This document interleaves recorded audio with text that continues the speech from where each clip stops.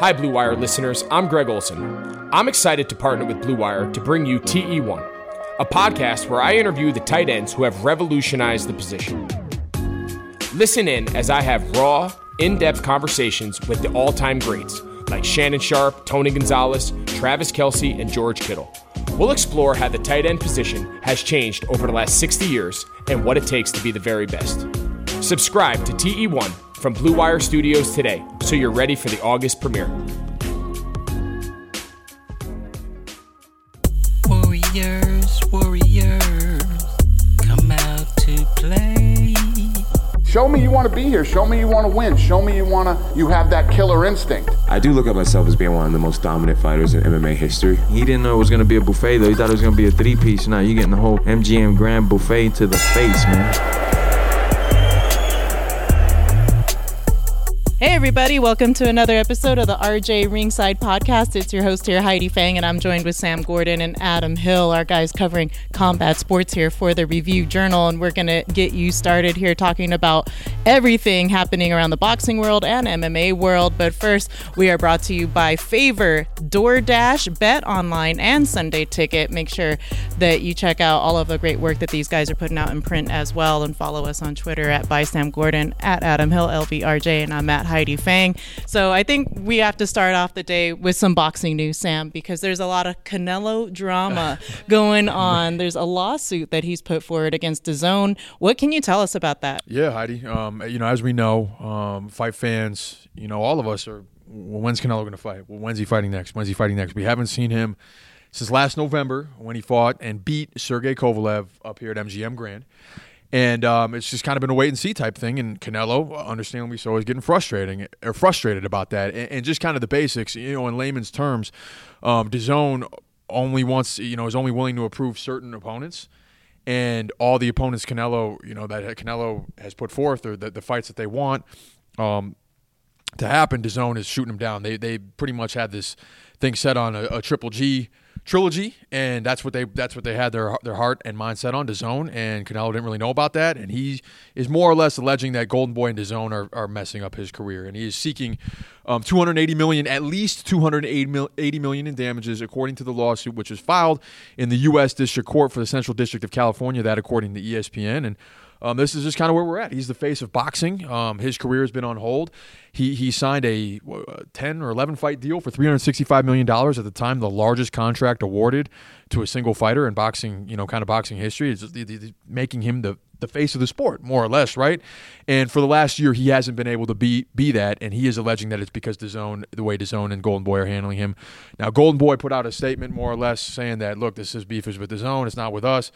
But there has been a beef brooding with Canelo and Golden Boy and Oscar De La Hoya dating back to last summer when they mismanaged a mandatory fight that he was supposed to have. He ended up getting stripped of one of his titles. The fight didn't happen. He got stripped of a title, and Canelo hasn't been happy with Oscar since. So the saga continues, and for me, I look at it as this guy, was 29 years old. He was supposed to, or he's 30 now, but he was 29 up until July when his birthday was, and was supposed to fight Billy Joe Saunders. Then the pandemic hit, shut everything down, and we are missing out on a chance to see, generational type talent in his prime. And my hope is that this thing gets resolved, whether he gets out of that DAZN contract, gets away from Golden Boy, whatever needs to happen, happens, so we can see the superstar continue to fight and succeed while he's still at the peak of his power. So definitely an interesting thing to monitor. It doesn't look like he's going to be fighting this year, and we're going to have to see what happens going forward.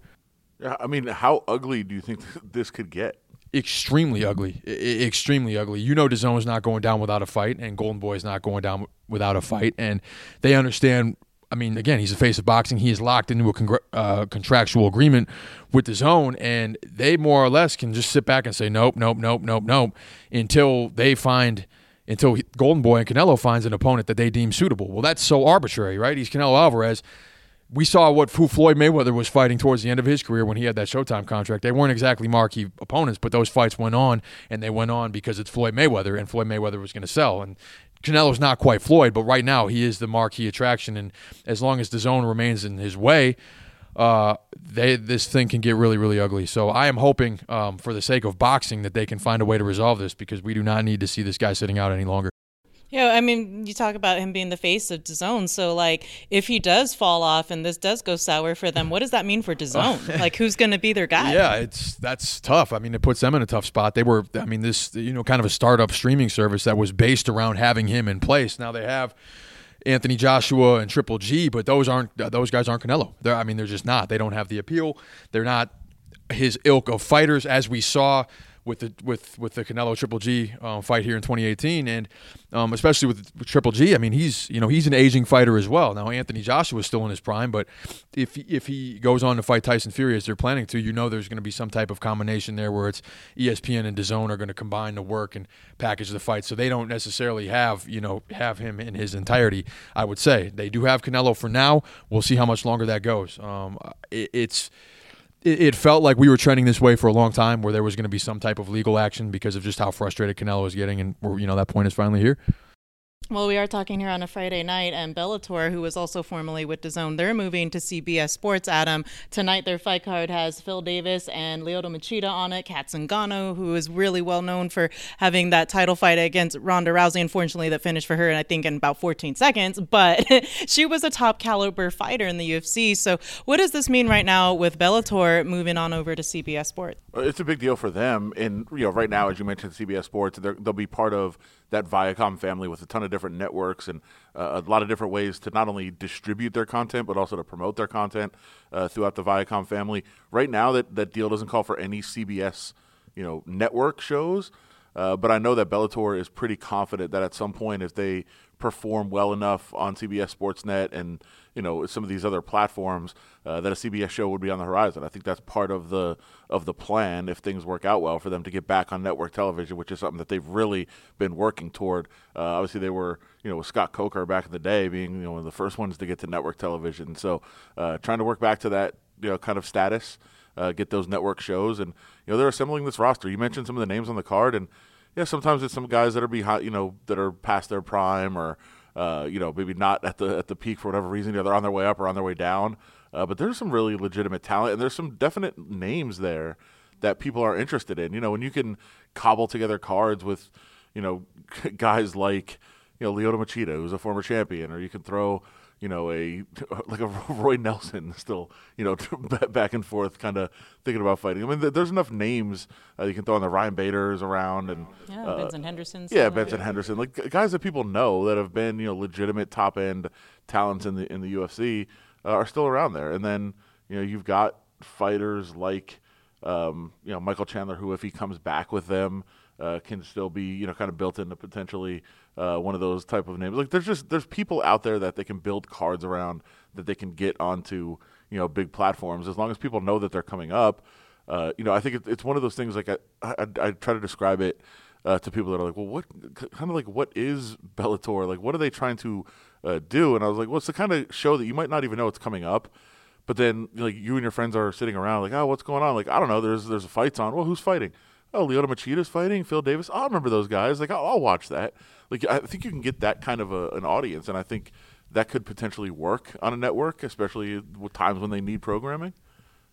Yeah, I definitely. Sam looks confused by everything that I'm saying. I still check in on Bellator. I watched that fight with Ryan Bader just a couple weeks back, and I'm probably going to check out the one tonight with Kat Zingano and Gabrielle Holloway. I will always watch Kat Zingano fight. Yeah, absolutely. She's always got all heart when she goes in there in the cage, and somebody that we followed her career. Yeah. We've talked to her quite a bit. And knowing her story and everything that she's been through, not only personal tragedies in her life, but the injuries and the battles that she's had, and finally getting to the top of the game, and then having it all taken away. It's insane what she's been through and the life experience that she has, but also she's such a high level athlete. It's just it's somebody that you want to root for and you want to watch. So her first Bellator fight tonight, and this will be most of you guys will be listening to after she fights, but it's there's a lot of good things I think happening for them. I think Scott Coker's got them going in the right direction. They're never going to be UFC, obviously,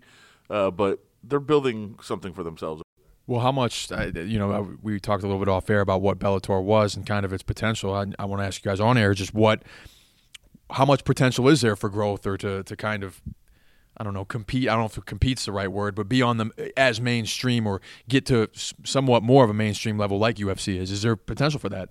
Well, and I think that's what they're trying to do here. Like, sure. One of the other announcements they made is that MMA has been banned in France for a long time, and Bellator is going to be the first into Paris. So I mean, that's kind of their one of their things. They're going to do a show there. They kind of do that. They've kind of emerged into some European markets that they're trying to be in. They've had a couple shows in Israel. They're trying to expand internationally in that way, but the goal, I think, that they've always had, and that's kind of what this deal now is trying to work toward, is to get on network. Like Scott Coker knows from the past when he got on network television, kind of what that did. And UFC is on ESPN; they're not on network television. Sure. And, they maybe potentially have the ability to go on ABC, do something like that, and work with ESPN and their partner there. But being on network is different, and it's different. Like the fight tonight, we mentioned Lyoto Machida and Phil Davis. There's going to be people tuning into that, and there's going to be people that are like, oh, they're going to go seek that out. But if it's on network and it's being promoted all week, and you're watching football on a Sunday, and they're like, next Saturday night, Lyoto Machida, and you show the highlighth from his past, and you're like, oh, that guy's fighting. Okay, cool. It just becomes a totally different animal if you can get on network, and I think that's part of why they've pursued that so heavily, and this is kind of their first step toward that.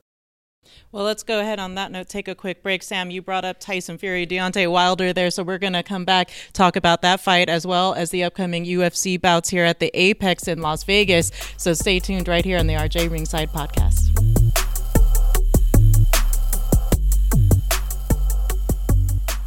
You've counted on restaurants. Now they're counting on you. And while their dining rooms may be closed, they're still open for delivery with DoorDash. DoorDash is the app that brings you the food you're craving right to your door. Ordering is easy. Open the DoorDash app, choose what you want to eat, and your food will be left safely outside your door with the new contactless delivery drop-off setting. Choose from your favorite national restaurants like Chipotle, Wendy's, and the Cheesecake Factory. Many of your favorite local restaurants are still open for delivery too. Just open the DoorDash app, select your favorite local spot, and your food is on its way.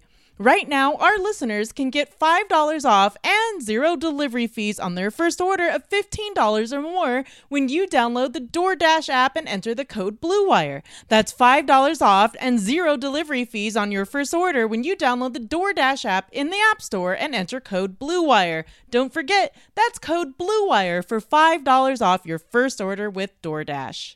Sundays are coming back in the NFL. With NFL Sunday Ticket.tv, you can stream every live out-of-market NFL game every Sunday afternoon on your favorite devices, plus Red Zone and DirecTV Fantasy Zone channels. Never miss your favorite teams and favorite players. No matter where you live, NFL Sunday Ticket.tv is your key to the most glorious Sundays ever. Use the promo code BLUEWIRE at checkout to get 15% off your subscription.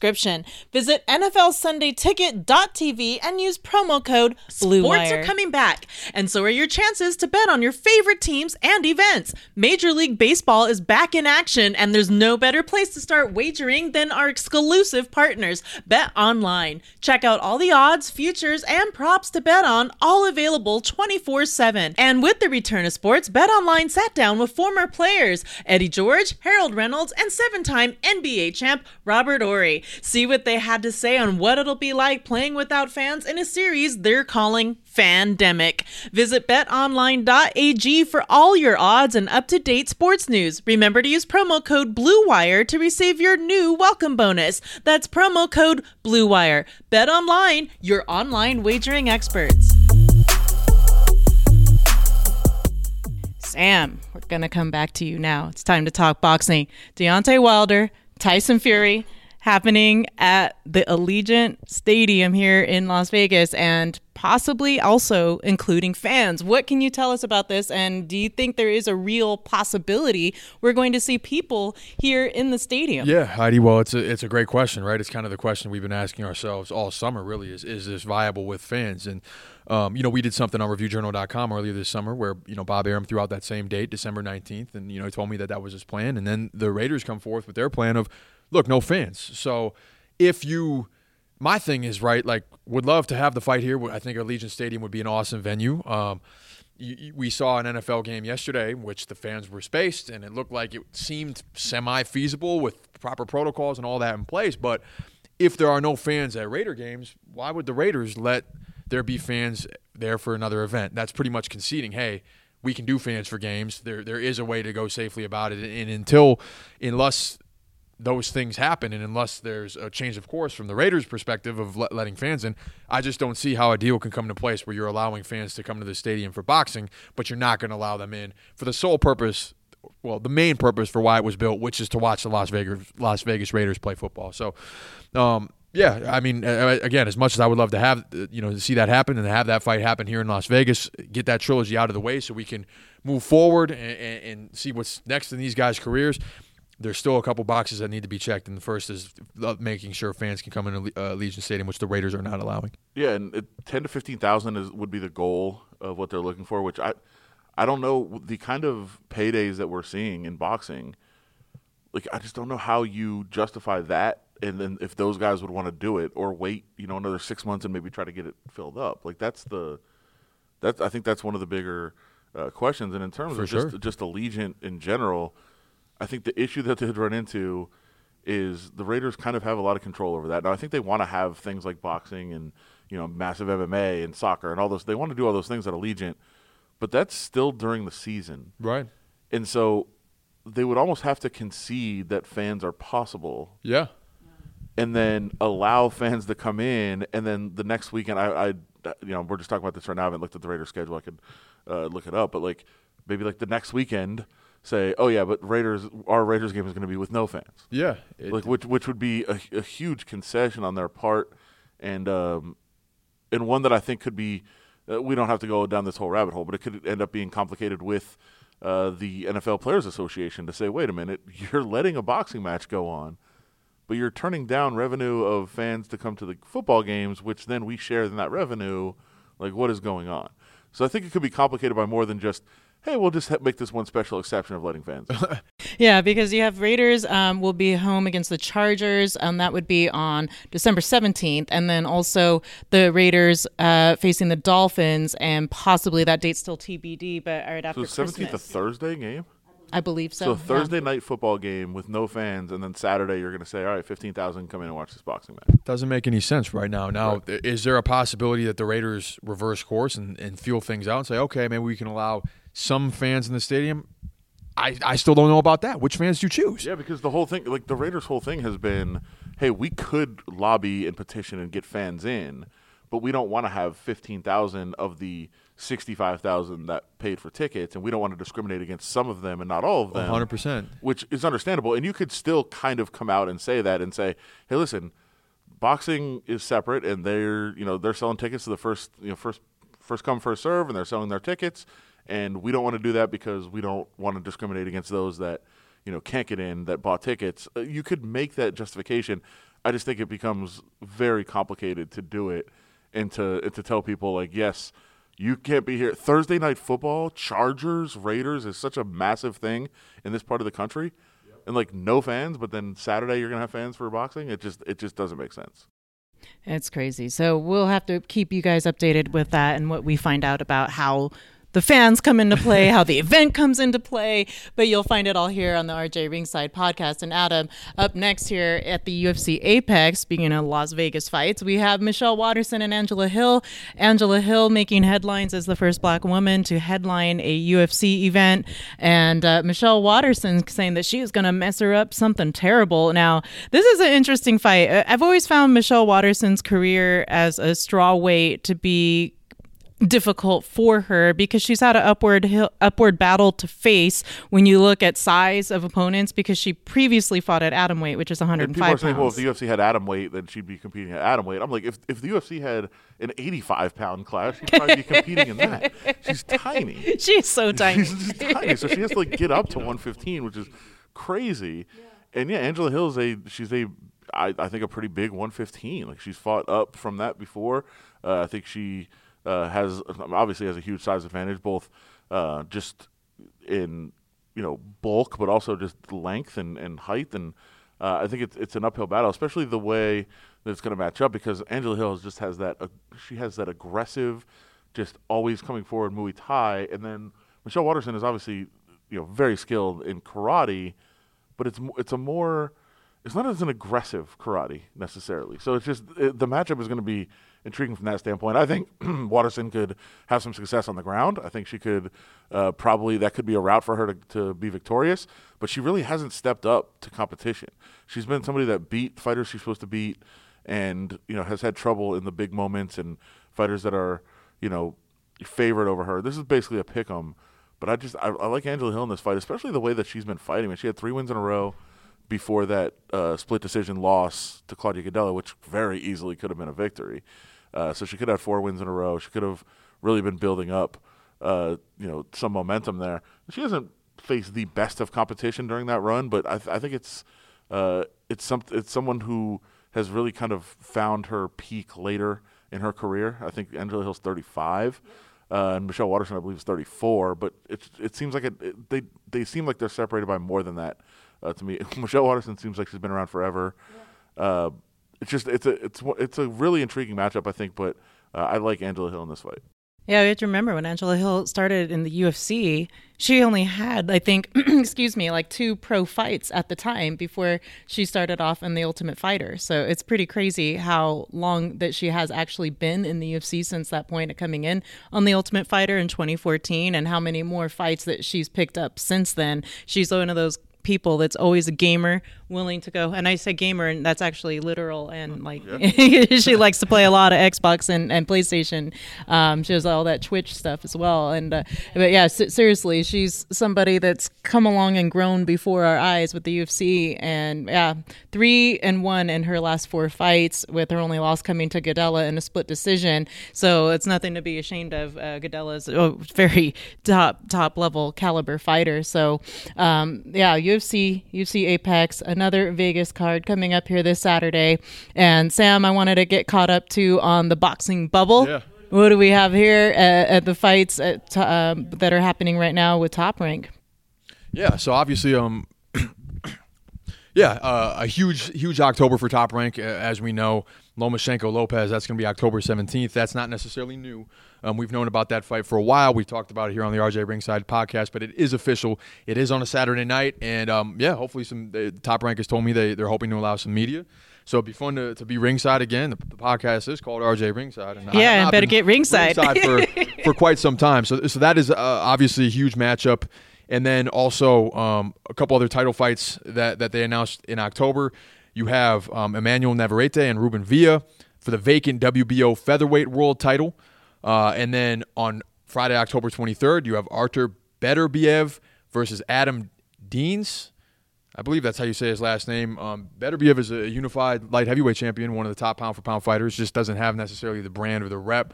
So he's back at 175. He's undefeated, 15-0, putting that record on the line. And then on Halloween, you have Naoya Inoue and Jason Maloney for Inoue's unified IBF and WA bantamweight titles. He's considered to be one of the top pound-for-pound fighters in the world right now. He's from Japan. Inoue hasn't fought here in Vegas yet. So this is a big deal for him. He was supposed to fight here in April.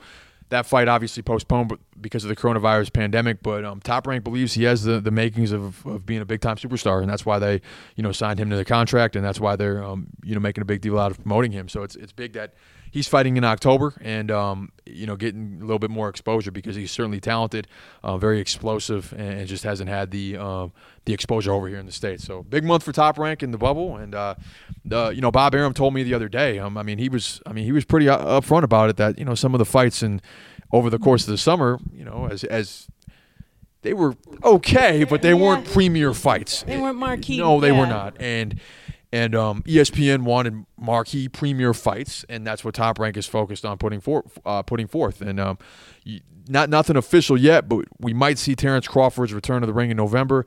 Arum told me they're finalizing a fight between him and Kell Brook.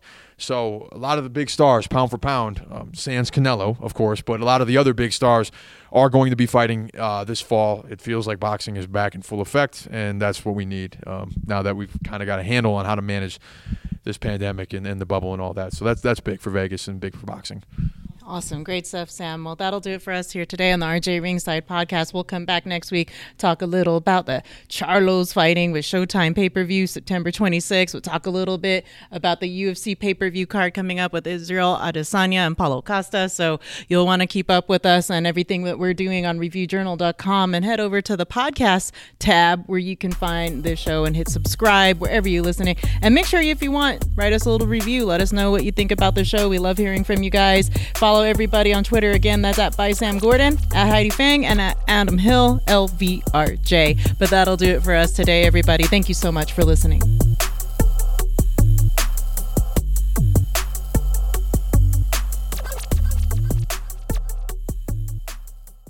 They say a healthy gut means a healthy you. Favor apple cider vinegar shots bottle this feeling into the convenience of a 2-ounce shot. Better digestion, stronger immune system, and the lowering of blood sugar levels are just some of the benefits to shooting a daily Favor shot. Their proprietary blends are raw and organic and mixed with other functional ingredients to create a better tasting experience. First-time shooters can go to drinkafavor.com.